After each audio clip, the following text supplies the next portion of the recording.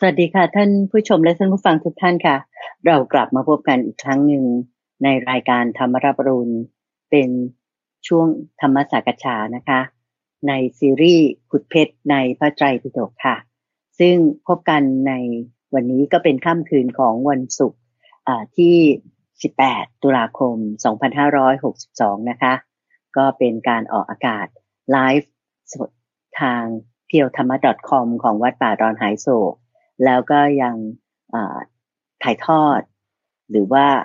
ส่งสัญญาณให้ท่านผู้ฟังและท่านผู้ชมทางบ้านทุกท่านได้รับฟังกันทาง donhaisok.fm กันอีกด้วยดิฉันพร้อมอยู่แล้วที่จังหวัดปทุมธานีทางส่วนภาคกลางนี้และพระอาจารย์พระมหาไพบูลย์อภิปุโนซึ่งกำลังจะนำไปกราบนมัสการท่านนั้นท่านก็พร้อมอยู่แล้วเช่นกันที่กุฏิของท่านที่วัดป่าดอนหายโศกที่อำเภอหนองหานจังหวัดอุดรธานีนะคะนำไปกราบนมัสการพระอาจารย์พร้อมกันเลยค่ะกราบนมัสการเจ้าค่ะพระอาจารย์เจ้าค่ะเชิญพานสาธุเจ้าค่ะพบกันเป็นการไลฟ์สดอีกครั้งหนึ่งนะเจ้าค่ะทุกวันศุกร์เวลา 20:00 นเราพบกันที่นี่ทางเว็บไซต์ donhaisok.fm เจ้าค่ะหรือว่าทาง Facebook Fanpage ที่เรานัดกันมาไลฟ์เนี่ยเพราะว่าเป็นคอมมิตเมนต์คุณใจเป็นที่ต้องแบบว่าจะมาทำการศึกษาให้มันกว้างขวางเพิ่มเติมมีเขาเรียกว่าเป็นรายละเอียดกันมากขึ้นเนื่องจากว่าในทางคำสอนของพระพุทธเจ้าเนี่ยเรามีตำราคัมภีร์ก็คือที่อยู่ในพระไตรปิฎกนี่นะเป็นข้อมูลที่สืบทอดต่อกันมาเนี่ยหลายรุ่นแล้วในเนื้อหาตำราคัมภีร์เนี่ยแหมถ้าเราไม่ไปศึกษาทำความเข้าใจมันก็เสียดายก็จะไม่หนังสือก็ตั้งไว้เก็บฝุ่นอยู่ตลอดก็จะไม่เกิดประโยชน์พระพุทธเจ้าท่านจึงเคยบอกว่ามนต์เนี่ยมีการไม่ท่องบนเนี่ยเป็นมนทินหมายความว่าข้อมูลอะไรที่เราไม่ได้เอามาทำการศึกษาอะไรมันก็เสียดายเพราะฉะนั้นเราด้วยความที่เป็นลูกศิษย์ของพระพุทธเจ้าคำสอนต่างๆเหล่านี้เอามาศึกษาเอามาใคร่ครวญพิจารณาในให้อ่านด้วยผ่านตาฟังด้วยผ่านหูเก็บไว้ในสมองด้วยให้มันดีเข้าถึงในจิตใจนี่ยิ่งดีมากขึ้นจึงว่าเอางั้นเรามาอ่านพระไตรปิฎกกันเนี่ยไม่ใช่ว่าอ่านเป็นนกแก้วนกขุนทองแต่อ่านแล้วก็ให้มีความรู้ความเข้าใจในภายในด้วยก็จึงว่าเป็นคอมมิตเมนต์ในความที่ว่าทุกสัปดาห์เรามาศึกษาทำความเข้าใจในเรื่องราวต่างๆเหล่านี้กันซึ่งอันนี้ก็ใช่ซึ่งอันนี้เนี่ยพอเรามาขึ้นปีงบประมาณ2563ใช่ก็เป็นการเริ่มซีซั่นใหม่เริ่มซีซั่นในการที่ว่าเราจะต่อเรื่องของการศึกษาในพระไตรปิฎกของเราเนี่ยให้มันต่อไปอีกเอาไปทีละข้อไหนให้มันจบไปทีละหน้าจนหมดไปทีละเล่มแล้วก็ขึ้นเล่ม2เล่ม3ต่อไปอันนี้เราก็มาอยู่ในหมวดของอังคุตรนิกายหมวดของอังคุตรนิกายในที่เรียกว่าเป็น1ข้อหรือเอกนิบาตอยู่ในนิบาตที่มี1ข้ออยู่ในวรรคที่เรียกว่าเอตทัคคะวรรคคือวรรคที่พูดถึงสาวกที่มีความเป็นเลิศเป็นเอกเป็นหนึ่งในบรรดาสาวกทั้งหลายก็จะสาวกนี้ก็จะมีอยู่4ประเภทก็คือเป็นภิกษุสาวกเป็นภิกษุณีสาวกอุบาสกแล้วก็อุบาสิกาเราไล่เรียงจากภิกษุภิกษุณีไปแล้วคราวนี้ก็มาถึงอุบาสกเราก็ได้พูดหลายท่านแล้วนะเจ้าค่ะอุบาสกนั้นเนี่ยใช่3-4 ท่านแล้ววันนี้เราก็จะมาพูดถึงอีก2ท่านด้วยกันนั่นก็คืออุบาสกที่มีความเป็นเลิศด้านการสงเคราะห์ด้วยสังขาวัตถุ4นั่นคืออุบาสกที่ชื่อว่าหัตถกะอาลวกะเจ้าค่ะกับท่านที่2ในวันนี้ข้อเมื่อสักครู่นี้คือข้อ251กับท่านที่2เนี่ยก็คือท่านที่มีความเลิศในการถวายรสอันประณีต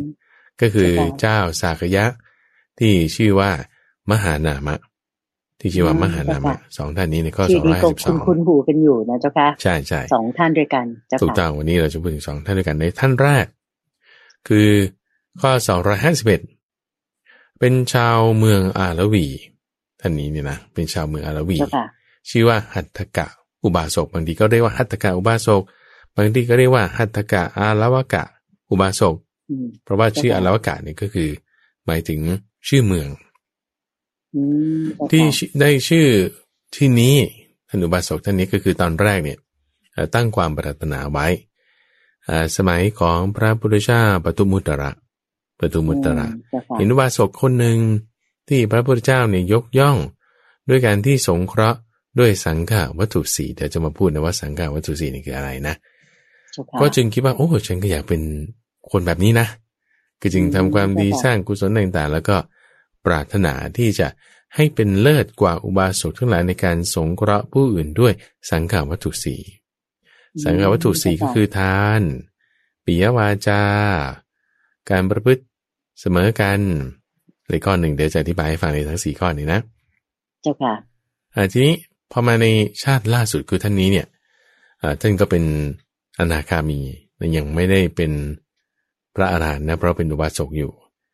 ทีนี้ด้วยความที่เป็นอนาคามีก็ต้องไปเกิดอีกชาติหนึ่งเป็นอย่างมากเลยอีกชาติหนึ่งที่เป็นพรหมด้วยถึงจะบรรลุเป็นใช่บรรลุเป็นพระอรหันต์ในชาติที่จะไปเกิดนั้นเพราะฉะนั้นเราก็จะใช้คำว่าชาติล่าสุดนั้นก็แล้วกันนะ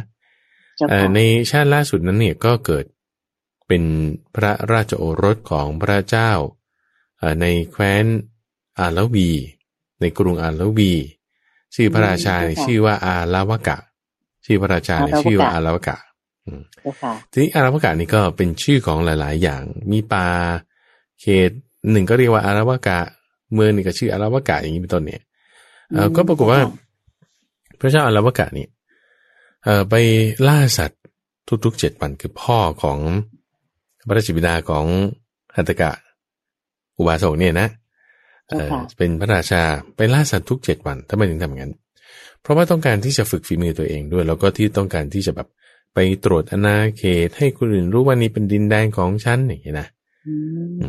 แล้วก็จะคอยไปตรวจดูด้วยว่าโจรมันแอบซ่อนอะไรอยู่ในป่าไหมแล้วก็แบบนี้ก็จึงมีอุบายในการที่จะไปล่าสัตว์เนี่ยทุกๆ7 วันแต่ละครั้งก็จะมีเทคนิคอะไรต่างๆที่แตกต่างกันไปแต่มีครั้งหนึ่งที่พอไปล่าสัตว์เนี่ย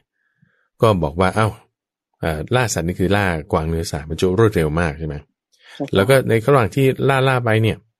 เราต้องต้อนมันนะอย่าให้มันหนีมาถ้ามันหนีรอดไปคนไหนคนนั้นต้องรับผิดชอบคนนั้นรับผิดชอบจะเอาโทษคนนั้นในความที่ว่าถ้ามันหลุดรอดไปทางนั้นได้ต้องไปตามจับมาให้ได้ปรากฏว่ากวางมันก็ไม่ออกตรงไหนเราคุณใจมันก็ออกตรงพระราชาก็ใช่ไหมจึงมีสำนวนที่เราอาจจะเคยได้ยินว่ากวางเนี่ยมันหลุดรอดไปก็ตรงพระราชานั่นแหละก็คือพระราชาเนี่ยทำผิดพลาดเองคือคนที่เป็นหัวหน้าเนี่ยทำผิดพลาดเองคิดว่าจะคาดโทษลูกน้องทำอย่างนี้อย่างนี้แต่คนที่ทำผิดเองน่ะคือหัวหน้านี่นะเจ้าค่ะก็คือพอหลุดไปทางพระราชานี่ก็จึงต้องรีบติดตามไปเพื่อที่จะจับกวางตัวนั้นได้ก็ด้วยความสามารถของในการล่าเนื้อของพระราชาติดตามไปได้จับได้แต่ว่าเหนื่อยมากก็เลยพอจับมาเสร็จปุ๊บก็แบ่งเนื้อออกเป็น2 ส่วนคิดว่าส่วนหนึ่งเนี่ยจะมาติดไว้ให้กับเราพวกลูกน้องได้รับประทานต่างๆส่วนอีกส่วนหนึ่งก็รับประทานเองด้วยความที่ว่าเหน็ดเหนื่อยเพราะว่าวิ่งด้วยอะไรต่างๆด้วยก็จึงมีไปพักที่ต้นไทรแห่งหนึ่งนี่จะเป็นเรื่องเริ่มต้นแหละไปพระราชาไปล่าสัตว์ไปนอนพักที่ต้นไทรแห่งหนึ่งที่มีใบหนาแน่นอยู่ไม่ไกลจากนครปรากฏว่าต้นไทรที่ไปพักเนี่ยเป็นต้นไทรที่ชื่อว่ามียักษ์ชื่อว่าอาระวกะเป็นเจ้าของคือคอยดูแลเฝ้าอยู่อาระวกะยักษ์เนี่ยได้พรจากท้าวสักกะเทวราชท้าวเวสสุวรรณท้าวเวสสุวรรณเนี่ยเป็นพวกเหมือนกับเป็นพระราชาของพวกเหล่ายักษ์ทั้งหลาย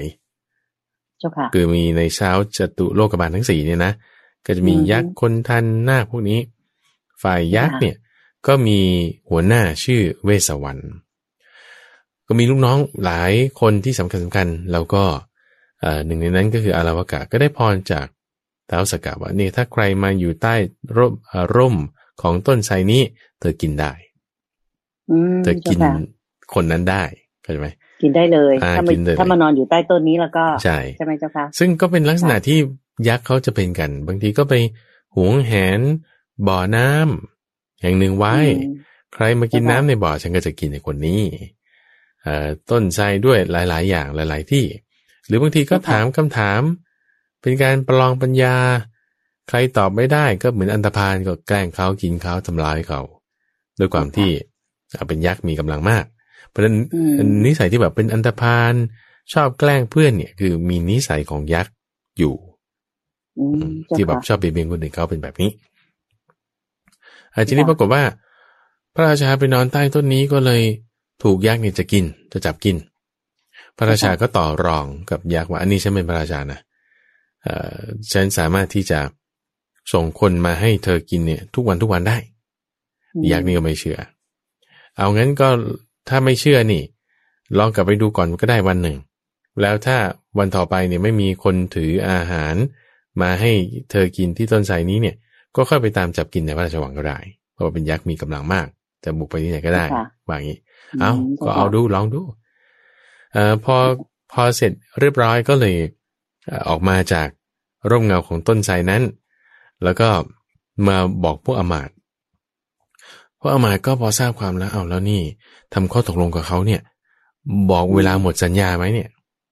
พวกอมาตย์ถามคือแบบว่าอาจจะเป็น3 เดือน6 เดือนปี 1อะไรอย่างงี้นะเจ้าค่ะน่าจะมีกำหนดเวลาหน่อยใช่ไม่มีลืมไปโอ้ยทำไงทีนี้เอางี้แล้วกันเอารักษาชีวิตของพระราชาก่อนแล้วกันเรื่องอื่นเราก็ค่อยแก้ไปกันต่อไปนะเขาก็เลยทำอย่างนี้ว่าเอานักโทษประหารนี่แหละ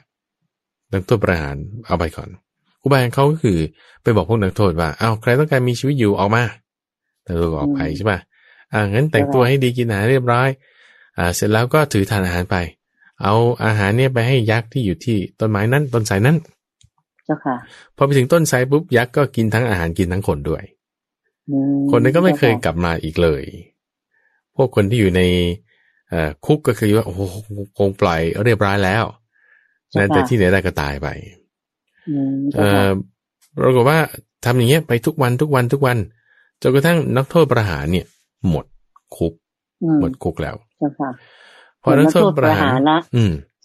พอหมดนักโทษประหารแล้วก็เลยส่งนักโทษธรรมดาไปพอส่งนักโทษธรรมดาไปจนหมดแล้วจนคุกว่างแล้วทำไงเอางั้นก็เอานักโทษเก่าก็คือคนที่เคยติดคุกมาเรียกกลับมาพวกเจ้านี่แหละไปถูกจับไปจนกระทั่งคนที่เคยติดคุกทั้งหมดเนี่ยหมดแล้วไม่มีแล้วก็เลยเอานักโทษใหม่มานักโทษใหม่นี่ก็คือคนที่เพิ่งติดคุกใหม่ๆหรือว่าเพิ่งทำผิดแล้วก็ถูกตัดสินนิดหน่อยก็คือจับส่งไปเลยเจ้าค่ะทีนี้พอส่งไปจนหมดแล้วนักโทษใหม่ก็ไม่มีแล้วทำไงทีนี้ก็เลยพวกอมาตย์ก็เลยเอาเงินไปวางตามจุดต่างๆถ้าใครหยิบเอาเงินไปก็จะจับเอาคนนั้นน่ะโดยฐานะแห่งขโมยแล้วก็ส่งไปให้ยักษ์กินโอเคนะทีนี้ไม่มีใครที่จะมาเอาเงินเหล่านั้นไปเลยหรือไม่ถูกต้องแม้ด้วยเดินเฉียดเอาเท้าแตะก็ไม่มีทำไงดีไม่มีโจทย์แล้วเอางี้ก็เอาคนแก่ใกล้ตายกันแล้วกันเอาคนแก่ใกล้ตายในตระกูลในตระกูลหนึ่งเอาวันละคนพระราชาก็มีความคิดว่าโอ้ยถ้างี้พวกในตระกูลก็จะต่อต้านเราเอางี้แล้วกันพวกอมาตย์ก็ว่างั้นส่งทารกที่กำลังนอนหงายไปคือแบบยังไม่มีใครยังไม่มีใครรู้จักว่าเด็กทารกเนี่ยอาจจะมีเยื่อใยในพ่อแม่ยังไงอย่างเงี้ยนะเพราะว่าสมมติว่าถ้าเอาคนแก่เนี่ยลูกหลานก็จะรักใช่ไหมก็จะมีปัญหากับคนเยอะแต่ถ้าเอาเฉพาะลูกเด็กเล็กแดงเด็กที่เกิดในไม่กี่วันเนี่ยก็เฉพาะพ่อแม่เท่านั้นก็เลยไปจับขโมยเด็กไปส่งให้ยักษ์ขโมยเด็กไปก็จะเป็นเริ่มขโมยทารกในเมืองนั้นซึ่งพอเริ่มขโมยทารกมีข่าวแบบนี้ออกไปเกิดเคสกรณีนี้มากขึ้นพวกสตรีมีครรภ์สามีอะไรก็พาคนอพยพไปอยู่เมืองอื่นไปอยู่รัฐอื่นรอให้แบบว่าค่อยอายุโตหน่อย12 ปี 13 ปีค่อยพากันกลับมา จนกระทั่งว่าพวกอมาตย์เนี่ยหาทารกเด็กทารกเนี่ยไม่ได้เลยมีเหลืออยู่แต่ลูกของพระราชาองค์เดียวเอาละคราวนี้ย้อนมาที่ตัวแล้วนะเจ้าค่ะลูกก็ตั้งชื่อตามพ่อนั่นแหละตั้งชื่อตามพ่อนั่นแหละชื่ออารวกะเจ้าค่ะทำยังไงดีเพราะว่าลูกก็รักแต่ว่าก็รักชีวิตตัวเองมากกว่าเอางี้แล้วกันตัดใจส่งลูกไปให้เอาลูกนี่แหละไปปรากฏว่าแม่นี่ก็แบบเสียใจมากไม่ยอมแต่ก็ห้าม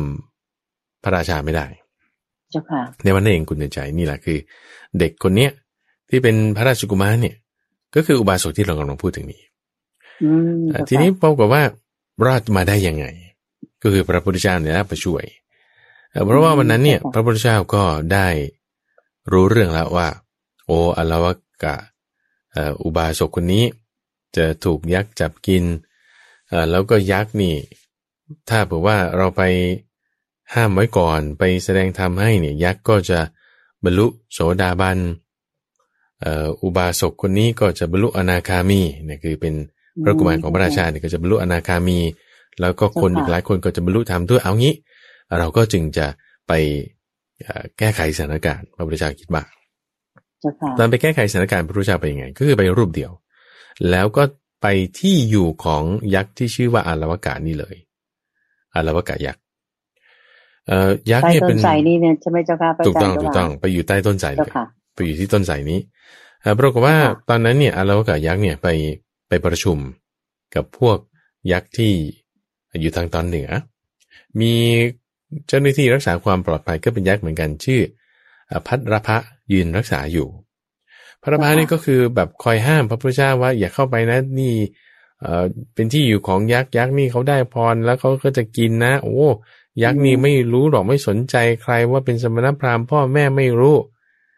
จะควักดวงตาหัวใจโยนทิ้งไปบ้างกินไปบ้างก็พระพุทธเจ้าก็นิ่งไม่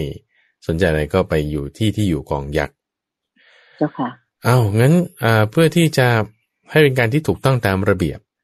เราไม่อยู่แบบโดยไม่ได้รับอนุญาตก็ได้งั้นท่านไปบอกยักษ์ชี้อารวกะว่าฉันจะอยู่ที่นี่เจ้าค่ะก็เลยพอไปบอกเสร็จปุ๊บเนี่ยโอ้อารวกะยักษ์นี่โกรธมากในขณะที่ไปเจ้าค่ะพระอาจารย์ก็ที่อยู่ของตัวเองไงไม่อยากให้คนอื่นมายุ่งสมณะโลนี่ฉันไม่นับถือใครมาอยู่เจ้าค่ะทีนี้พอไปอยู่ที่อยู่ของอารวกะยักษ์เนี่ยพวกลูกบริวารของอารวกะยักษ์ก็มาฟังธรรมของพระพุทธเจ้าก็เทศให้ฟังอะไรฟังปรากฏว่าเรื่องราวตรงนี้เราจะเคยได้ยินยักษ์สองตนที่ชื่อว่าสาตากิระยักษ์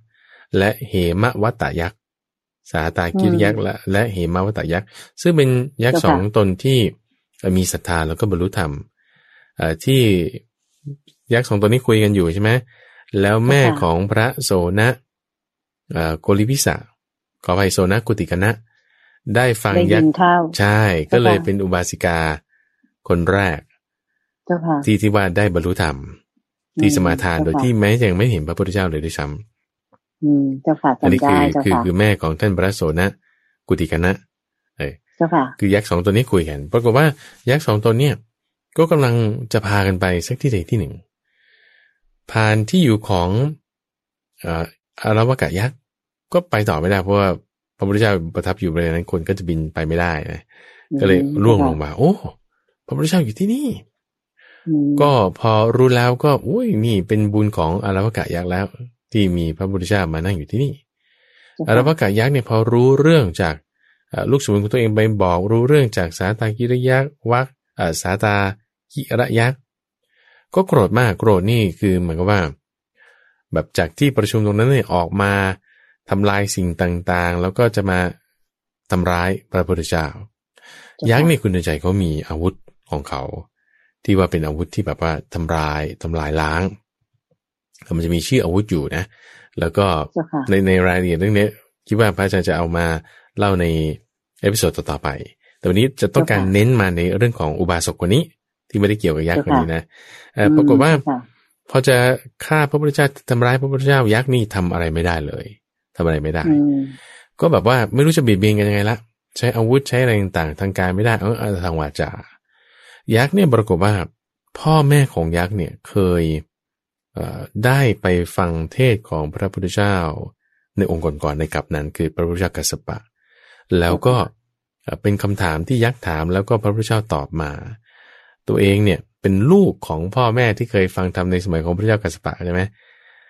ก็ได้จดได้แต่คำถามคำตอบเนี่ยไม่มีก็ไม่รู้ว่าใครจะตอบคำถามนี้ได้ก็เลยจำคำถามไว้ว่าถ้าถามใครแล้วใครตอบไม่ได้ก็จะกินคนนั้นนิสัยก็เป็นแบบนี้ก็เลยเอาคำถามนี่มาถามพระพุทธเจ้า8 ข้อถ้าตอบไม่ได้เนี่ยฉันจะกินเธอถือว่าแต่ทำอะไรกันไม่ได้แล้วนะก็พยายามจะรุกรานด้วยวาจาก็ปรากฏว่าพระพุทธเจ้าตอบได้เพราะเป็นคำถามที่มาในสมัยก่อนพระพุทธเจ้าองค์ก่อนโอ้ยอรวกะยักษ์นี่แบบโล่งใจมากสบายใจมากนี่คำถามพ่อแม่ฉันไม่คิดว่าฉันจะตอบได้เลยหรือใครจะตอบได้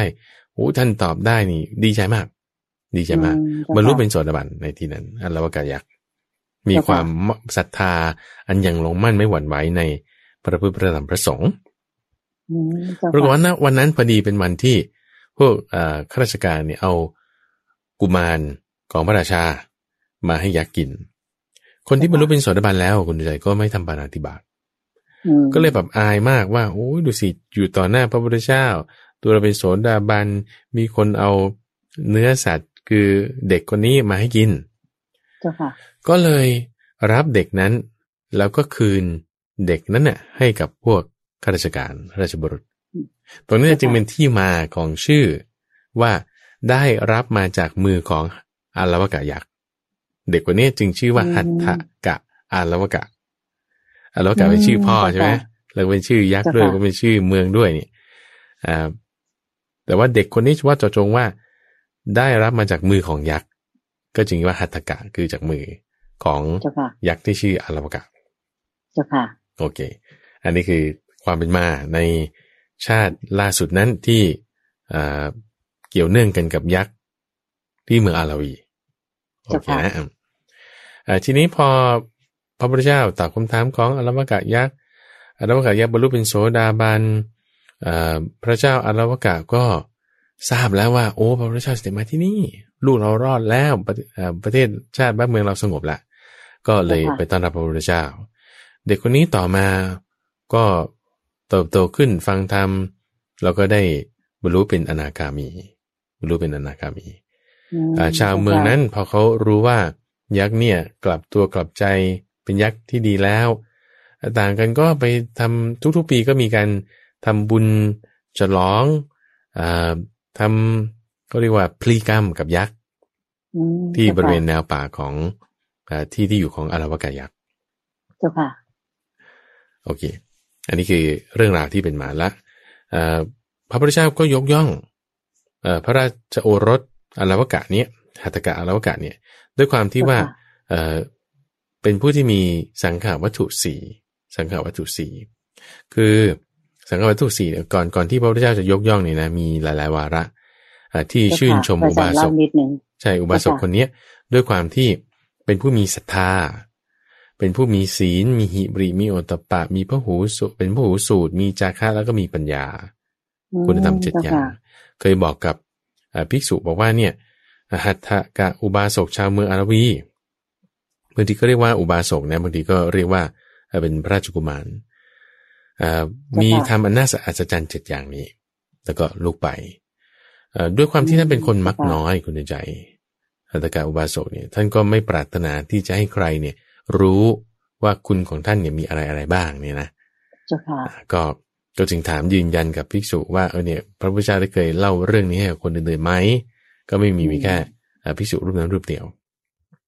คุณธรรม4 ประการที่พระพุทธเจ้ายกย่องหัตถกะอุบาสกนี้ก็คือ1ทาน2ปิยวาจา3สงเคราะห์ในสิ่งที่เป็นประโยชน์แล้วก็4คือวางตนเสมอกันทำไมถึงยกย่องด้วยคุณธรรม4 ข้อนี้เพราะว่าทุกครั้งที่เห็นหัตถกะอุบาสกนี่เขาก็จะมีบริวาร500 คนไปด้วยกันเสมอมีบริวาร500 คนทำไมถึงมีลูกน้องเยอะก็เพราะว่าใครที่ควรสงเคราะห์ด้วยทานข้าพเจ้าก็ให้ทานใครที่ควรสงเคราะห์ด้วยปิยวาจาข้าพเจ้าก็ให้ปิยวาจาใครที่ควรสงเคราะห์ด้วยสิ่งที่เป็นประโยชน์ข้าพเจ้าก็ให้สิ่งนั้นใครที่ควรสงเคราะห์ด้วยการวางตนเสมอกันก็ให้สิ่งนั้น เจ้าค่ะโอเคนะนี่คือสังขารวัตถุ คือทำดีกับทุกคนใน4ประการนี้ใช่ใช่อย่างตลอดมาดังนั้นก็เลยมีบริวารเยอะนะเจ้าค่ะถูกต้องคุณจะคิดดูสิบางทีบางคนเนี่ยเราจะซื้อสิ่งของอะไรไปฝากเขาไม่อยากได้โดยเฉพาะยิ่งคนที่เขาแบบว่ามีเงินทองมากแล้วอะไรเงี้ยเราจะซื้อผ้าซื้ออะไรต่างๆบางทีเขาก็ไม่อยากได้หรอกอันนั้นคือเรื่องทานเนี่ยจะไม่เหมาะสมกับเขาแต่ว่าควรจะสงเคราะห์ด้วยสิ่งอื่นๆเช่นปิยวาจาก็มีอย่างอื่นๆสังขารวัตถุเนี่ยคือวัตถุที่สงเคราะห์คนอื่นใครก็ตามที่ได้4อย่างนี้สงเคราะห์ได้4อย่างนี้เนี่ยก็จะเป็นที่รักของคนนั้นเจ้าค่ะโอเคนะอันนี้คือเรื่องราวของท่านแล้วก็ท่านก็นอกจากมี7ประการใช่ไหมมีปัญญาศีลหิริโอตปะภูสูตรจาคะปัญญาแล้วยังมีความมักน้อยด้วยเจ้าค่ะศรัทธาด้วยนะขอโทษศรัทธานี่ข้อที่1แล้วก็ความมักน้อยเป็นข้อที่8อย่างนี้เป็นคุณสมบัติของท่านด้วยนอกจากสังขารวัตถุ4เจ้าค่ะแล้วก็ยังมีพระสูตรที่เล็กๆน้อยที่น่าสนใจจุดหนึ่งที่อุบาสกท่านนี้ก็ถามเกี่ยวกับเรื่องของตอนนั้นเนี่ยเห็นพระพุทธเจ้าอยู่ที่เขาเรียกประทับนั่งกึ่งนั่งกึ่งนอนอยู่ที่ป่าใกล้เมืองอาราบีเนี่ยก็ถามว่าพระพุทธเจ้าเนี่ยอยู่ตรงนี้มันเป็นสุขไหมเพราะว่าอากาศเริ่มเย็นแล้วแล้วก็มันเป็นที่โล่งโปร่งมันจะไปนอนสบายได้ยังไงคือจึงถามว่าอยู่เป็นสุขไหมคิดว่าจะจัดที่นั่งที่นอนอะไรต่างๆให้ใหม่พระพุทธเจ้าก็เปรียบเทียบอย่างนี้บอกว่าต่อให้อากาศเย็นพื้นดินขรุขระแล้วก็มีที่ปูลาดแค่ใบไม้บางๆเนี่ยก็ยังดีกว่ายังนอนเป็นสุขยังนั่งเป็นสุขเปรียบเทียบกับอะไรเปรียบเทียบกับคนที่อยู่ในเรือนที่มุงดีแล้วฝนไม่ตกรั่วรดกำแพงนี่ก็บุอย่างดีถ้าเป็นสมัยปัจจุบันก็คือนอกจากก่อแล้วก็ยังฉาบแล้วก็ยังบุด้วยวอลเปเปอร์มีเฉลือนกันความร้อนติดแอร์อะไรต่างๆเหล่านี้นะสมัยก่อนเนี่ยเขาก็ทำเป็นช่องลมเนี่ยก็จะต้องทำลิ่มสำหรับเพื่อที่จะให้ปิดหน้าต่างเปิดหน้าต่างได้ลิ่มนี้ก็ลมอากาศอะไรผ่านไม่ได้หมายความว่าปิดแน่นสนิทดีไม่มีลมหนาวพัดมาได้ไม่มีลมร้อนพัดมาได้แล้วก็เตียงที่นอนเนี่ยก็ยังเป็นเตียงสูงใหญ่มีเสา4ข้างมีมุ้งรอบมีหมอนแดง2ข้างมีไฟตะเกียงติดเอาไว้มีหญิงคอยดูแลจากทั้ง4ทิศเนี่ยถามว่าคนนี้เขาต้องนอนเป็นสุขแน่ถูกป่ะแต่ถ้าบอกว่าร่างกายเนี่ยเป็นสุขก็จริงแต่ว่าใจเนี่ยมีราคะโทสะโมหะเนี่ยยังเร่าร้อนอยู่เนี่ยก็ไม่เป็นสุขแน่นอนบางทีก็นอนพลิกด้านซ้ายพลิกด้านขวาทั้งที่นอนเตียงดีๆแบบนี้อันนี้จึงทำให้พระพุทธเจ้าบอกกับหัตถกอุบาสกนี้ว่าท่านเนี่ยเป็นผู้ที่นอนเป็นสุขหมายถึงพระพุทธเจ้าเจ้าค่ะสาธุเจ้าค่ะแล้วมีเรื่องอีกไหมเจ้าค่ะพระอาจารย์สำหรับท่านหัตถกอาราวกะอุบาสกท่านนี้ซึ่งก็ได้รับการยกย่องจากองค์พระสัมมาสัมพุทธเจ้านะเจ้าค่ะว่าเป็นผู้ที่มีความเลิศในพร้อมมีความเลิศในสังฆวัตถุสี่ใช่สังฆวัตถุสี่ทำความเข้าใจในข้อนี้1คือทานคือการให้เป็นสิ่งของเข้าของ2คือปิยวาจาคือพูดจาดีๆกับคนนู้นคนนี้หมดว่างั้นเถอะใช่คิดดูสมมติว่าเจอกันทีแล้วก็พูดเน็บกันพูดแซะกันพูดให้ขัดเคืองกันเนี่ยคิดว่าเพื่อนจะรักใช่ป่ะไม่ใช่ละใช่ค่ะพูดดีๆไว้ก่อนนะจ๊ะใช่อันนี้ข้อที่2ส่วนข้อที่3ก็คือว่าสงเคราะห์ด้วยสิ่งที่เป็นประโยชน์สิ่งที่เป็นประโยชน์เนี่ยเช่นว่าเวลานี้เขาจะวัดเรื่องอะไรคุณก็เอาไม้บรรทัดไปให้อย่างนี้เป็นต้นก็คือจะแบบรู้ว่าจังหวะนี้เขาต้องใช้อันนี้เป็นความจะเหมาะสมคุณก็เอาไปให้แต่ว่าทานนี่จะไม่เหมือนกันอย่างเช่นว่าไม่ใช่ว่าเขาไม่มีอาหารกินแต่คุณก็ซื้อผลไม้มาฝากอันนี้คือทานแต่ในลักษณะที่ว่าสิ่งที่เป็นประโยชน์เนี่ยก็คือเขาไม่มีตลับเมตรเขาไม่มีเครื่องมือคุณเอาเครื่องมือนี้ไปให้เข้าใจไหมส่วนที่เป็นประโยชน์ยังไม่ใช่แค่เรื่องของเข้าของสิ่งที่เป็นประโยชน์เนี่ยยังรวมถึงการช่วยเหลือในด้านการงานอย่างใดอย่างหนึ่งด้วยนี่นะสิ่งที่เป็นประโยชน์ในเวลานั้นๆนะถัดมาคือการบางตนเสมอกัน การวางตนเสมอกันเนี่ยก็คือให้เหมาะสมในสถานะเช่นว่าการวางตนเสมอกันเนี่ยไม่ใช่ว่าตีเสมอเช่นคนขับรถกับเจ้านายโอ้พระพุทธเจ้าสอนให้เป็นผู้วางตนเสมอกันก็ตีเสมอนายเลยอย่างนี้อันนี้ไม่ใช่นะแต่การวางตนเสมอกันเนี่ยคือเสมอตามฐานะที่ควรจะต้องสงเคราะห์เพราะในข้อนี้เราอาจจะเอาเรื่องของทิศทั้ง6เนี่ยมาจับได้เรื่องของทิศทั้ง6ว่าสมมติคนนี้เป็นลูกน้องเราก็ต้องวางตนเราให้เสมอกับความที่เขาเป็นลูกน้องต้องสงเคราะห์ด้วยอะไรก็ตามนั้นคนนั้นก็เป็นลูกพี่เราก็วางตนให้สมกับความที่เราต้องเป็นลูกน้องควรต้องสงเคราะห์กันด้วยอะไรก็ทำตามนั้นอย่างนี้เจ้าค่ะอันนี้คือเรื่องของสังขารวัตถุสี่ในอุบาสกที่ชื่อว่าหัตถกะอุบาสกชาวเมืองอาราวีเจ้าค่ะอันนี้คือท่านแรกในวันนี้ต่อมาเจ้าค่ะข้อที่252อันนี้คือเป็นผู้ที่เลิศด้วยการถวายรสอันประณีตถวายรสอันประณีตรสอะไรที่ว่าประณีตเดี๋ยวเราจะค่อยๆทำความเข้าใจไปนั่นคืออุบาสกที่ชื่อว่าเป็นเจ้าสักยะชื่อว่ามหานามะก็เป็นญาติของพระพุทธเจ้านั่นเองก่อนที่จะมาถึงในชาติล่าสุดเนี่ยก็ตั้งความปรารถนาไว้ก่อนอุบาสกเหล่านี้ตั้งความปรารถนาก่อนถูกไหมคะไว้ในสมัยก่อนพระพุทธเจ้าปทุมุตระเจ้าค่ะในความที่ว่าเห็นอุบาสกท่านหนึ่งท่านก็เป็นเลิศในความเป็นผู้ถวายทานด้วยรสอันประณีตก็เลยอยากจะเป็นอย่างนั้นบ้างก็ตั้งความปรารถนาไว้ในชาติสุดท้ายนั้นก็เกิดเป็นลูกของพระเจ้าอมิโตทนะซึ่งพระเจ้าสุโธทนะคือพระบิดาของพระพุทธเจ้าใช่ไหมเป็นพี่น้องกันเป็นน้องชายของเป็นน้องมีน้องชายชื่อว่าอมิโตทนะแล้วเจ้ามหานามะนี่ก็เป็นลูกของพระเจ้าอมิโตทนะก็เป็นลูกพี่ลูกน้องกับพระพุทธองค์ใช่เป็นลูกพี่ลูกน้องทีนี้พระเจ้าอมิโตทนะเนี่ยมีลูก2คนคือท่านพระอนุรุทธะท่านแรกคือท่านเจ้ามหานามะแล้วก็อนุรุทธะ2คนเป็นพี่น้องกันเจ้าอนุรุทธะเนี่ยก็เป็นผู้เลิศในความเป็นผู้มีทิพยจักษุเขาบอกว่าเจ้ามหานามะเนี่ยอายุน้อยกว่าพระพุทธเจ้าของเราอยู่ครึ่งเดือนเจ้าค่ะโอเคนะแล้วก็เจ้ามหานามะนี่ก็บรรลุเป็นสกทาคามีเจ้าค่ะในตอนที่พระพุทธเจ้าออกบวชแล้วกลับไปที่กรุงกบิลพัสแล้วเจ้าสักยะต่างๆเนี่ยก็คิดว่าต่างก็จะออกบวชด้วยในตระกูลแต่ละตระกูลเนี่ยก็จะมีลูกที่จะออกบวชตามพระพุทธเจ้าในครอบครัวของพระเจ้าอมิโตทนะเนี่ยก็ใครจะบวชระหว่าง2คนอนุรุทธะหรือมหานามะตอนแรกว่าก็มหานามะนี่แหละจะบวชให้อนุรุทธะเนี่ยดูแลการงานทางบ้านแทนอนุรุทธะพอโอเคการงานมีอะไรบ้างอันนี้เราได้เคยฟังไปในเรื่องของท่านพระอนุรุทธะแล้วใช่ไหมที่ว่าแม้แต่ว่าข้าวจากที่ไหนเนี่ยก็ยังไม่รู้ด้วยซ้ำจะไปรู้กิจการงานที่ต้องทำในการครองเรือนมีการทำนามีการหว่านข้าวเป็นต้นเนี่ยเขาจะไปรู้ได้ไงไม่รู้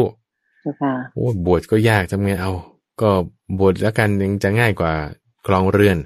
ให้พี่ชายคือเจ้ามหานามะเนี่ยครองเรือนแทนซึ่งในวาระนั้นที่ออกบวชก็มีมากมายทำให้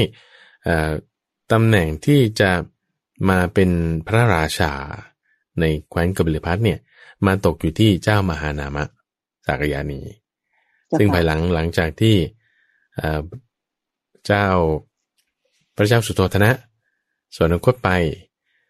เจ้ามหานามะสักยานีก็ขึ้นเป็นประมุขของพวกเจ้าสักยะแทนเจ้าค่ะโอเคเพราะองค์อื่นๆนี้ก็จะออกบวชเยอะเลยนะเจ้าค่ะอาจารย์เจ้าค่ะทั้งท่านราหุลโอรสของพระพุทธเจ้าเองแล้วก็แม้แต่ที่เป็นคือมเหสีอะไรต่างๆก็ออกบวชหมดเลยเจ้าค่ะคนที่สำคัญออกบวชไปแล้วก็เหลือแต่เจ้ามหานามะเท่านั้นที่ยังครองเรือนอยู่ครองเมืองอยู่เจ้าค่ะใช่ทีนี้ก็คือเรื่องราวของท่านแล้วถามว่าตำแหน่งที่มาในความที่ว่าได้เป็นผู้ที่ถวายรสอันประณีตเนี่ยได้มาตอนไหนเจ้าค่ะก็คือว่ารสที่จะเป็นรสอันประณีตเนี่ยคุณใจท่านก็จะวัดเอาจากที่มาของ ของอาหารชนิดนั้นเช่นถ้าเราเปรียบเทียบถึงข้าวใช่ไหมข้าวเนี่ยคุณก็ต้องไปปลูกข้าวคุณถึงจะมาได้คุณได้ข้าวมาเม็ดดำเม็ดขาวเอาเม็ดดำออกไปเลยเม็ดขาวเม็ดเต็มข้าวนี้จะเอามาทำอะไรให้มันแบบว่าเลิศหรูอลังการเพราะข้าวมันเป็นถ้าเราใช้ศัพท์คือเป็น commodity มันมีเยอะแยะมากมายเขาก็จะต้องเอาเลือกชนิดที่ดีๆมาเป็นข้าวใช่ป่ะอันนี้คือความดีของมันที่ว่าไม่ต้องมีการเบียดเบียนใครแล้วก็ได้อาหารประเภทนั้นมารสประเภทนั้นมาทีนี้อีกสิ่งหนึ่งที่ว่าเลิศกว่าก็คือว่ารสที่ได้จากโคนี่ก็คือวัวใช่ไหมคือถ้าสมมติว่าเราไปฆ่าโคก็ตายใช่ป่ะเบียดเบียนเขาอีกแล้วก็กินเนื้อมันก็กินได้ทีเดียวอีกบาปอีกอร่อยลิ้นแค่นี้เองโอ้ยการฆ่าโคเอาเนื้อมากินเนี่ยไม่ดีสู้เอานมมันมากินดีกว่านมมันไม่ได้ใช่ไหมลูกมันก็โตไปลูกก็เลี้ยงนมด้วยลูกไปส่วนที่เหลือแล้วก็มากินเนี่ยรสที่ได้จากโคที่เรียกว่าประเสริฐเลิศที่สุดคือนมเลิศที่สุดในความที่ว่าดีกว่าเนื้อมันสมมติเราจะไปกินเนื้อโคสู้กินนมโคดีกว่าเพราะอะไรเพราะว่านมโคมันไม่ต้องไปเบียดเบียนมันมากถึงขนาดมันตายโอเคนะแต่ว่าถ้าจะไม่ให้เบียดเบียนเลยนมโคก็อย่าไปกินนมที่มันลูกมันจะกินแล้วก็ถ้ามันกินเหลือแล้วค่อยเอามากินนี่คือนมโคที่ดีขึ้นไปอีกทีนี้นมโคเนี่ยเขาได้นมมาเสร็จแล้วเนี่ยเขาก็จะต้องเอามาใส่สารหมักลงไปมันก็จะออกมาเป็นนมส้มเนี่ยก็ดีกว่านมตรงที่ว่ามีคุณสมบัติเป็นยาได้ด้วยแต่ว่ามันเสียง่ายมันบูดง่ายเขาก็เลยเอาไปต้มไปเหมือนว่าไปให้มันแข็งตัวขึ้นหมักขึ้นมันก็จะออกมาเป็นเนยเนยนี้ก็ดีตรงที่ว่ามันเก็บได้นานเนยนี้ก็จะดีกว่านมส้มคือโยเกิร์ตทีนี้พอได้เป็นเนยมาเก็บได้นานๆเนี่ยเขาก็เอาไปต้มเนี่ยก็แยกส่วนที่เป็นเขาเรียกคุณแล้วก็แยกส่วนที่เป็นใสๆออกเขาก็เลยเอาเฉพาะส่วนที่เป็นใสๆมาก็เรียกว่าเนยใสเข้าใจเนยใสนี่ก็ยังดีกว่าเนยธรรมดาเนยข้นไอ้ส่วนที่ใสๆเนี่ยเขาก็ไปต้มอีกให้มันแยกยิ่งใสกริบขึ้นไปอีกเอาเฉพาะหัวเข้ามาก็เรียกว่าหัวเนยใสหัวเนยใสเนี่ยเลิศกว่าเนยใสธรรมดา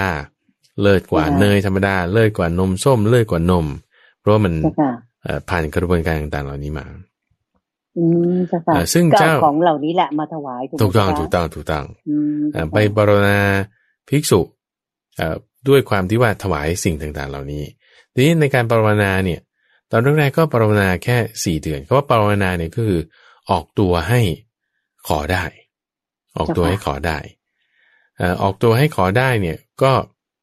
ให้ขออะไรขอเภสัช5นี่คือรสที่ประณีตแล้วเภสัช5ได้ตลอด4 เดือนทีนี้ว่าพอออกตัวให้ขอแล้วเราภิกษุเนี่ยขอกันนิดเดียวก็ภาวนาอีก4 เดือนมาภาวนาอยู่เรื่อยเนี่ยจึงเริ่มในความที่เป็นเลิศละในความที่ว่าถวายทานด้วยรสอันเลิศก็ภาวนาต่อไปอีก4 เดือนก็ยังมีจำนวนเหลือของมากอยู่พระทำไมเอากันน้อยเหลือเกินเอางั้นก็เลยภาวนาตลอดชีวิตสาธุเจ้าค่ะทีนี้ตรงนี้แหละจึงเป็นเหตุให้ว่าพอภาวนาตลอดชีวิตก็เลยถูกพวกภิกษุฉัพพคีเนี่ยเจ้ามหานามสักยะนี่มีครั้งหนึ่งไปตำหนิพวกภิกษุฉัพพคีที่นุ่งห่มไม่เรียบร้อยพวกภิกษุฉัพพคีเนี่ยก็ผูกใจเจ็บก็เลยจะวางแผนว่าเป็นเลิศทางด้านการถวายรสที่มันประณีตใช่ไหมงั้นก็ทำให้เสียชื่อเสียงตรงนี้แหละตรงไหนที่เด่นๆเอาทำลายมันตรงนั้นพวกภิกษุฉัพพคีมีความคิดว่าอย่างนี้ก็เลย วางแผนว่างั้นก็ไปเขาภาวนาไว้แล้วนี่งั้นเราไปขอมาสักหม้อใหญ่หม้อหนึ่งเลยพอไปขอมาหม้อใหญ่หม้อหนึ่งมันมากไงคุณใจเข้าใจไหมมันไม่ได้ว่าจะมีปกติเนยหรืออะไรพวกนี้เขาเอากันนิดหน่อยเขาไม่ได้เอาแบบเยอะๆอย่างนี้ก็เลยทำให้พวกเจ้ามหานามะนี่ก็บอกงั้นรอสักครู่เดี๋ยวต้องไปตระเตรียมก่อนพวกภิกษุฉัพพคีก็เลยบอกว่านี่แหละดูสิว่าทำไมไม่รีบเอามาถวาย ไปพูดตั้ง3 ครั้งแล้วโอ้ยไม่เอาหรอกของที่ท่านภาวนาไว้แต่พอถึงเวลาแล้วไม่ยอมเอามาให้นี่ก็บอกพอถูกตีเตียนขึ้นเจ้ามหานามะนำความข้อนี้ไปบอกพระพุทธเจ้าพระพุทธเจ้าก็จึงบัญญัติสิกขาวินัยขึ้นมาข้อหนึ่งอันนี้ที่มาอยู่ในหมวดของปัจจิตีสำหรับพระนี่ก็คือว่าห้ามภิกษุผู้ไม่อาพาธยินดีในของที่เขาภาวนาเอาไว้เกินเวลาไม่อาพาธยินดีเกินที่เขาภาวนาไว้สมมติว่าคุณอาพาธคุณต้องกินอะไรกินเนยกินนมกินเนยใสอย่างนี้ใช่ไหมก็ถ้าปริมาณเท่านี้ไม่ได้จะไปยินดีแบบเท่าหม้อใหญ่หม้อหนึ่งนี่ห้ามเป็นอย่างนั้นห้ามเป็นอย่างนั้นอันนี้ก็จุดหนึ่งทีนี้นอกจากนี้เนี่ยเจ้ามหานามสักยานี่ก็ไปพบพระพุทธเจ้าสอบถามฟังธรรมะอะไรอยู่เรื่อยไม่เหมือนอนาถปิณฑิกเศรษฐีนะไม่ถามคำถามอะไรเลยเจ้ามหานามใช่ไปถามอยู่หลายๆครั้งในครั้งแรกเลยพอไปพบพระพุทธเจ้าในภาษาที่2หรือที่3นี่แหละที่กลับไปที่กรุงกบิลพัสเนี่ยก็ถามคำถามว่าด้วยคนที่บรรลุธรรมะในพระพุทธศาสนาเนี่ยเขาอยู่ด้วยวิหารธรรมอะไรอยู่ด้วยวิหารธรรมอะไร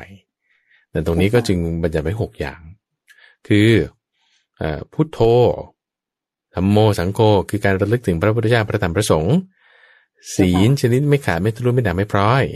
เป็นศีลที่เป็นอิสระจากตัณหาถัดมาก็คือจาคานุสติ4 5เทวตานุสติ6เทวตานุสติ6อย่างนี้เป็นวิหารธรรมคืออนุสติ6อย่างนี่ไงซึ่งพระพุทธเจ้าตอบโดยใช้คำตอบเนี่ยนะอนุสติ6อย่างเนี่ยใน3คำถามที่ไม่เหมือนกันของเจ้ามหานามนี้โดยคำถามแรกถามว่า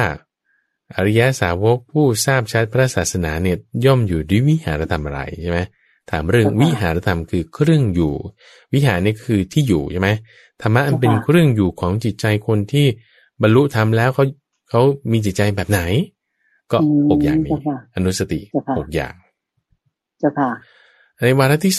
2ก็ไปถามอีกบอกว่าตอนนั้นเนี่ยรู้ว่าพระพุทธเจ้าเนี่ยจะหลีกจาริกไปนี่ก็คือว่าจะเดินทางไปที่อื่นแล้วโอ้สายมาเมืองกบิลพัสเดินทางก็เหน็ดเหนื่อยตั้งนานแล้วจะไปเนี่ยโอ้ยแล้วพวกที่อยู่ที่นี่จะอยู่กันยังไงว่าอย่างนี้เอาก็อยู่ด้วยวิหารธรรม6อย่างนี้ไงที่ถามไปเมื่อตอนนั้นก็เลยเอาที่ตอบไปตอนนั้นเนี่ยมาย้ำอีกทีหนึ่งในครั้งที่2ว่าจะอยู่กันยังไงก็อยู่กันอย่างนี้แหละอยู่กันโดยการระลึกถึงพระพุทธเจ้าเจ้าค่ะในวิหารธรรมทั้ง6ประการ6ประการก็เรียกว่าเป็นอนุสติ6อย่างอนุสติ6เจ้าค่ะแล้วคำถามข้อที่3มีอะไรครั้งที่3ก็คือตอนนั้นเนี่ยเจ้ามหานามะเนี่ยก็เพิ่งหายป่วยแล้วก็รู้ว่าพระพุทธเจ้าเนี่ยก็จะหลีกจาริกไปแล้วก็เลยมาถามเรื่องอีกว่าเราจะอยู่กันยังไงในกิจการงานต่างๆก็ตอบด้วยคำถามเดิมแต่ว่าตอนท้ายๆก็มีเปลี่ยนนิดนึงนะว่าเช่นในวาระแรกก็คือตอบเฉพาะ6ข้อในวาระที่2ก็ยังมีเพิ่มว่าชื่อว่าเป็นผู้ที่ไม่มีพยาบาทในหมู่คนที่มีพยาบาทในวาระที่3ก็เพิ่มในส่วนที่ว่าแม้จะเดินยืนนั่งนอนเบียดบุตรทำการงานก็สามารถระลึกใน6ข้อนี้ได้ใน6ข้อนี้ได้พระเจ้ามหานามะเนี่ยแบบระลึกถึงพระพุทธเจ้าพอได้ฟังเรื่องราวต่างๆนี้ใน6อย่างเนี่ยก็เอาอย่างแรกนึงแล้วพุทธานุสติมาทำระลึกถึงพระพุทธเจ้าตลอดเวลาอิติปิโสภควาอะระหังสัมมาสัมพุทโธคือถ้าเราจะพูดในสมัยปัจจุบันก็คือคุณท่องอิติปิโสอยู่ตลอดเวลาคุณท่องอิติปิโสอยู่ตลอดเวลาท่องนี่คืออันนี้คืออาตมาตีความมาเองนะว่าถ้าท่านจะระลึกถึงพระพุทธเจ้าเนี่ยท่านก็ระลึกถึงคุณเหล่านี้แล้วก็คือเป็นสัมมาสัมพุทโธเป็นภควาเป็นผู้ฝึกบุรุษที่สมควรฝึกได้อย่างนี้เป็นต้นเจ้าค่ะก็ระลึกถึงคือจิตใจตั้งไว้อยู่ตรงนั้นมีครั้งหนึ่งก็ปรากฏว่าไปตรวจเมืองเนี่ยแล้วก็ลืมแวบหนึ่งที่จะระลึกถึงพระพุทธเจ้าจุดนี้เจ้าค่ะก็เลยมาถามพระพุทธเจ้าว่าเนี่ยแล้วถ้า คนที่เขาเผลอสติแล้วตายไปเนี่ยเขาจะไปเกิดที่ไหนหากตัวเองสวรรคตตอนที่ไม่มีสติเนี่ยโลกหน้าจะเป็นอย่างไรเพราะว่าลืมที่จะนึกถึงพระพุทธพระธรรมพระสงฆ์หรือใน6อย่างนี้ไปก็กังวลเรื่องนี้พระพุทธเจ้าก็ให้ความมั่นใจว่าโอ้การสวรรคตของพระองค์เนี่ยไม่เลวทรามแต่เพราะว่าคนที่มีศรัทธาศีลสุตตะจาคะปัญญาเนี่ยกายเนี่ยมันก็เหมือนกับแค่ว่าเป็นเหมือนหม้อถ้าหม้อนี้ใส่เนยใสเนยข้นทำไมถึงใช้คำว่าเนยน้ำมันพวกนี้นะเพราะว่าเป็นสิ่งที่ท่านถวายอยู่ใช่ไหมแล้วถ้าเอาไปลอยน้ำใช่เอาไปลอยน้ำแล้วตีให้มันแตกเนี่ยเนยมันจะจมลงก้นผิวน้ำไหมก้นที่ก้นแม่น้ำไหมโอ้ยไม่แน่นอนไม่จมเนี่ยต้องลอยแน่นอนแต่ถ้าหินนี่จมแน่เอาแล้วถ้าจะให้หินลอยได้ไหมโอ้ยก็ไม่ได้แน่เข้าใจไหมก็จึงเป็นอุปมาอุปไมยเปรียบเทียบในความที่ว่าคนที่มีคุณธรรมต่างๆเหล่านี้การทำการละนี่ไม่ต่ำสามเป็นไปเพื่อเบื้องสูงแน่เจ้าค่ะให้ท่านมั่นใจว่าสิ่งที่ท่านประพฤติมาแล้วก็ยึดถือนึกถึงพระพุทธองค์นั้นเนี่ยจะทำให้ท่านเนี่ยไปดีแน่นอนไม่มีการตกต่ำนะเจ้าค่ะถูกต้องแล้วก็นอกจากนี้ท่านก็ยังถามถึงคุณสมบัติของอุบาสกตั้งแต่เราเริ่มเรื่องอุบาสกมาในซีซั่นนี้เนี่ยซีซั่นที่2เนี่ยเราก็ได้อธิบายถึงว่าอุบาสกมีคุณสมบัติยังไงใช่ไหมก็นี่มาจากตรงจุดนี้แหละที่ท่านเจ้ามหานามสักยะเนี่ยถามเอาไว้เจ้าค่ะก่อนที่จะเป็นจุดนี้คุณอยากจะพูดถึงเรื่องอนุสติทั้ง6อย่างนี้นิดหนึ่งบางทีเนี่ยพระพุทธเจ้าเนี่ยท่านเทศเอาไว้อยู่หลายๆวาระกับหลายๆคนในหลายๆสถานที่เทศกับเจ้ามหานามะพูด6อย่างนี้บอกกับพราหมณ์คนหนึ่งนั้นอาจจะพูด2อย่างนั้นบอกกับภิกษุกลุ่มนี้อาจจะพูด6อย่างที่เหมือนกันบ้างต่างกันบ้างแต่ก็จึงรวบรวมคำสอนต่างๆเนี่ยมารวมกันส่วนที่เหมือนกันก็เข้าด้วยกันส่วนที่ไม่เหมือนกันก็แยกกันเอาไว้ก็จึงได้อนุสติทั้งหมด10อย่างอนุสติ10อย่างซึ่งเราจะเคยได้ยินว่าอนุสติ10อย่างแต่ว่าในที่นี้มันมี6อย่างก็อย่าไปสับสนว่าที่มัน6หรือ10กันแน่อย่างเงี้ยเข้าใจนะเขารวบรวมมาแล้วเพราะว่าข้อดีของเราตอนนี้ก็คือสมัยก่อนเนี่ยบางทีพระพุทธเจ้าเทศอะไรเขาก็จะบอกต่อๆกันไปวันนี้ท่านแบบเหมือนก็คือถ้าสมัยปัจจุบันเนี่ยคือคุณก็ลงหนังสือพิมพ์เลยพาดหัวหรือโพสต์เลยในอินเทอร์เน็ตว่าวันนี้พระพุทธเจ้าพูดเรื่องนี้ก็จะมีคนด้วยแบบว่าเก็บข้อมูลจดจำมาไว้ทีนี้เดี๋ยวนี้มันไม่มีแล้วไงไม่มีพุทธพจน์ใหม่ๆแล้วไม่มี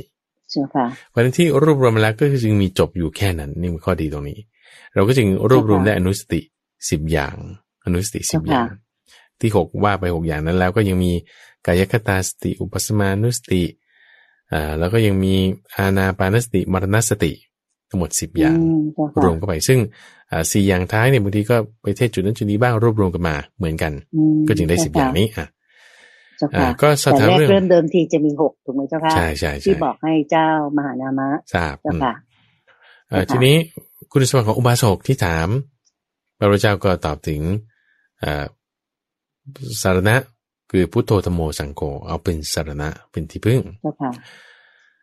สารณะเป็นที่พึ่งเนี่ยคือหมายถึงเวลาที่มีปัญหาแล้วคุณก็ยังระลึกถึงเพราะฉะนั้นไอ้ที่ว่าเอาเป็นสารณะเนี่ยก็ยังจะน้อยกว่าวิหารธรรม6วิหารธรรมที่ว่าจะอยู่ด้วยการระลึกถึงพระพุทธเจ้าโอเคนะก็คือจึงเป็นอุบาสกและถัดมาถึงจะค่อยมาเป็นละเอียดธรรมะที่ละเอียดขึ้นไปเจ้าค่ะถัดมาก็คือถามเรื่องศีลเนี่ยเป็นยังไงก็อธิบายถึงศีล5แล้วก็ถามถึงเรื่องว่าประกอบด้วยประโยชน์ตนก็คือรักษาศีลใช่ไหมประโยชน์ผู้อื่นคือนอกจากศรัทธาศีลยังมีจาคะการฟังธรรมทรงจำที่ฟังนั้นได้แล้วก็รู้อัตถะปฏิบัติธรรมสมควรกระทำแต่ว่าถ้าไม่ชักชวนหรือบอกให้ผู้อื่นประพฤติตามอันนี้คือตัวเองทำดีอยู่แต่ว่าไม่ได้ทำเพื่อประโยชน์ผู้อื่นเจ้าค่ะก็ต้องชักชวนคนอื่นให้มาฟังธรรมมามีศรัทธาด้วยถูกไหมเจ้าค่ะพระอาจารย์ค่ะอันนั้นจะเป็นการข ขยายบุญมากขึ้นนอกจากนี้ก็ยังถามเกี่ยวกับเรื่องของฌานกับเรื่องของญาณว่าฌานเนี่ยคือสมาธิใช่ไหมหรือสัญญาฌานเนี่ยคือสัญญาสมาธิหรือว่าญาณฌาน3อย่าง3คำนี้ฌานญาณสมาธิเนี่ยคือสิ่งที่เป็นซินโนนิมกันคล้ายๆกันกับญาณนี่คือปัญญาอะไรเกิดก่อนอะไรเกิดหลังซึ่งคำถามนี้เป็นคำถามเดียวกันกับที่ปริพาชกคนหนึ่งเขาถามอยู่ที่กรุงสาวัตถีพอมาที่กรุงกบิลพัสตอนนั้นพระพุทธเจ้าเพิ่งหายป่วยใหม่ๆเพิ่งหายป่วยจากอาการไข้เจ้ามหานามสักยะพอรู้ว่าพระพุทธเจ้าหายป่วยแล้วก็เลยไปเฝ้าแล้วก็ไปเฝ้าทีไรก็ถามคำถามทุกทีต่างกันกับเศรษฐีนะถามใช่ไม่ถามเลยอันนั้นอันนี้ก็ถามทุกครั้งคือจึงมีคำถามมากเหลือเกินก็ถามถึงเรื่องนี้เนี่ยปรากฏท่านพระอานนท์นี่ก็เดินเข้าไปแล้วสะกิดแขนแล้วก็ให้ออกไปพร้อมกันเพราะว่าคำตอบที่พระพุทธเจ้าตอบปริพาชกที่กรุงสาวัตถีนั้นยาวมากร่ายมาเลยตั้งแต่เรื่องศีลสมาธิปัญญาต่างๆแจกแจงมาหมดตอนนี้พระพุทธเจ้าหายป่วยอยู่จะต้องมาพูดยาวๆแบบนั้นนี่โอ้ไม่ไหวก็เลยเชิญให้เจ้าสักยะเนี่ยบ่ายตัวเองก็อธิบายให้ฟังเพิ่มเติมเกี่ยวกับเรื่องของฌานแล้วก็ญาณฌานนี่คือสมาธินะญาณนี่คือปัญญาแล้วก็มีวาระหนึ่งที่ได้ไปเจอลูกศิษย์เดียวกันกับที่อาราดาบทกลมโคตแล้วก็อุทกะผู้รามบุตรคือพระพุทธเจ้าตอนก่อนการตรัสรู้ใช่ไหมไปศึกษาหาความรู้กับดาบท2คนนี้มาก่อนสองท่านนี้มาก่อนแล้วก็มีลูกศิษย์ของดาบท2คนนี้แหละที่ก็ไปเปิดสำนักอยู่ที่กรุงกบิลพัสนักบวชคนนี้ก็ชื่อว่าพระรันทุกาละมะมีครั้งหนึ่งก็ด้วยอาศัยเจ้ามหานามะนี่แหละไปพักอยู่ที่อาสมของพระรันทุกาละมะคนนี้แล้วพระพุทธเจ้าก็จำแนกศาสดา3ประเภทศาสดา3ประเภทนี้ก็คือรู้เรื่องกามแต่ไม่รู้เรื่องรูปไม่รู้เรื่องเวทนารู้เรื่องกามรู้เรื่องรูปแต่ไม่รู้เรื่องเวทนารู้เรื่องกามรู้เรื่องรูปแล้วก็รู้เวทนาอันนี้3อย่างแต่มาแล้ว3อย่างนี้ต่างกันยังไงก็คือต่างกันตรงที่ว่ากามนี่คือหยาบๆรูปนี่คือเป็นสมาธิเห็นไหมเวทนานี่คือสัญญาและเวทนาคือสมาธิขั้นสูงขึ้นไปกว่าสมาธิขั้นสูงสุดกามใช่ไหมกามนี่คือความสุขทางกินอาหารไปเที่ยวรูปนี่คือสูงสุดของรูปนี่คือรูปฌาน4โอเคไหมสูงกว่ารูปขึ้นไปก็เป็นอรูปใช่ไหมสูงกว่าอรูปขึ้นไปก็ยังมีสัญญาเวทนาเพราะฉะนั้นสมาธิที่สูงกว่าอรูป4ขั้นก็คือสัญญาเวทายตานิโรธก็คือสมาธิที่สูงขึ้นไปเนี่ยพระพุทธเจ้าก็ทราบเรื่องราวต่างๆเหล่านี้แล้วก็รู้ถึงความแตกต่างแล้วก็บรรลุธรรมได้ก็จึงแบ่งศาสดาออกเป็น3ประเภทมีความละเอียดรอบคอบเป็นไปเรื่อยๆเจ้าค่ะสาธุเจ้าค่ะเรื่องสุดท้ายในวันนี้ที่เกี่ยวข้องกันกับเจ้ามหานามะก็คือว่าปรากฏว่ามีอุบาสกคนหนึ่งที่เป็นเจ้าสักยะนี่แหละชื่อว่าสารกานิเจ้าสารกานิก็ปรากฏว่าก่อนที่จะสวรรคตจะตายไปเนี่ยก็กินเหล้าอยู่เรื่อยมีชื่อเสียงในการดื่มเหล้าแต่ปรากฏว่าตอนช่วงที่ก่อนที่เขาจะเสียชีวิตเนี่ยเจ้าสักยะคนนี้ก็ระลึกถึงพระพุทธพระธรรมพระสงฆ์แล้วก็ศีลเนี่ยทำได้อย่างดีพอตายไปเสร็จปุ๊บเจ้ามหานามะก็ไปถามว่าเนี่ยเจ้าคนนี้ตายไปแล้วเนี่ยก็ไปเกิดที่ไหนพระพุทธเจ้าบอกนี่เป็นโสดาบันแล้วโอ้ยต้องมีแบบกระจายไปเลยคุณเตือนใจว่าเฮ้ยเป็นไปได้เหรอโสดาบันก็ยังกินเหล้าเนี่ยโหดูดิสารกานี้นี่ยังเป็นโสดาบันได้ใครๆก็เป็นได้ทั้งนั้นน่ะมันจะไปยากอะไรเข้าใจผิดกันไปใหญ่เข้าใจผิดกันไปใหญ่พระพุทธเจ้าก็จึงแจกแจงในรายละเอียดว่ามันเป็นอย่างนี้นะต่อให้ถ้าต้นไม้เนี่ยฟังทำแล้วเข้าใจปฏิบัติได้ยังไงก็จะเป็นโสดาบันก็จะต้องพยากรณ์อย่างนี้เหมือนกันแล้วทำไมสารการนี้เดี๋ยวตอนท้ายๆปรับปรุงจิตใจเปลี่ยนแปลงได้บรรลุทำได้ก็ว่าอย่างนี้เหมือนกัน โอเคนี่คือเรื่องราวของเจ้ามหานามสักยะมีจุดหนึ่งก็คือว่าตอนนั้นเนี่ยกรุงกบิลพัสต์นี่คือช่วงท้ายๆแล้วประมาณ18 เดือนก่อนการปรินิพพานพระเจ้าเปรตโกศลสนคตพระเจ้าวิทูธพะนี่ก็ขึ้นครองราชย์แทนแล้วก็ด้วยความแค้นในเจ้าพวกเจ้าสักยะก็จึงยกทัพเนี่ยไปตีเมืองกบิลพัสต์แล้วก็เจ้ามานามาตอนนั้นเนี่ยก็ด้วยการครองเรือนก็เลยต้องไปหลอกพระเจ้าพิมพิสารขอไปพระเจ้าเปรตโกศลเอาลูกของนางทาสไปให้เป็นมเหสีลูกพอมีมเหสีปุ๊บมีลูกออกมาก็คือพระเจ้าวิทูธพะพระเจ้าวิทูธพะนี่ก็เลยแค้นปู่ของตัวเองตาของตัวเองว่าเนี่ยส่งลูกที่เป็นลูกนางทาสทำให้ตัวเองเนี่ยเสียเกียรติก็เลยจะไปฆ่าเจ้าพวกเจ้าสักยะทั้งหลายแต่บอกว่าเจ้ามานามานี่รอดชีวิตได้เพราะว่ามีพญานาคมาช่วยไว้ตอนนั้นก็จบประมาณนี้เรื่องของเจ้ามานามาใช่ปะทั้งหมดนั้นก็เป็นเรื่องราวของท่านอุบาสกอีก2 ท่านที่ได้รับการยกย่องจากองค์พระสัมมาสัมพุทธเจ้าว่าเป็นเลิศใน2 ทางด้วยกันนะเจ้าค่ะก็โยมคิดว่าท่านผู้ฟังและท่านผู้ชมที่ตามรับชมรายการของเราในวันนี้แล้วก็ฟังแล้วเนี่ยเกิดความรู้ความกระจ่างอย่างมากทีเดียวเกี่ยวกับพระไตรปิฎกในช่วงนี้ที่จะได้รับทราบถึงอุบาสกอีก2 ท่านที่ได้รับการยกย่องจากองค์พระสัมมาสัมพุทธเจ้าถ้าอยากจะฟังซ้ำก็เช้าวันพรุ่งนี้ทางสถานีวิทยุกระจายเสียงแห่งประเทศไทยตั้งแต่ 5:00 ถึง 6:00 น.ก็จะนำเสนอให้รับฟังซ้ำกันนะเจ้าค่ะพระอาจารย์เจ้าค่ะวันนี้เวลาหมดลงแล้วเจ้าค่ะพระอาจารย์เจ้าค่ะก็คิดว่าโยมขออนุญาตว่าจะนำญาติโยมทั้งหลายรวมทั้งท่านผู้ฟังและท่านผู้ชมทุกท่านกราบขอบพระคุณและกราบนมัสการลาพระอาจารย์พระมหาไพบูลย์อภิปุโนและพระเดชพระคุณหลวงพ่อดร.สะอาดทิโตภโสหรือท่านพระครูสิทธิประภากรแห่งวัดป่าดอนหายโศกเพียงแค่นี้นะเจ้าค่ะกราบขอบพระคุณอย่างสูงเจ้าค่ะพระอาจารย์เจ้าค่ะเจ้าพรสาธุเจ้าค่ะ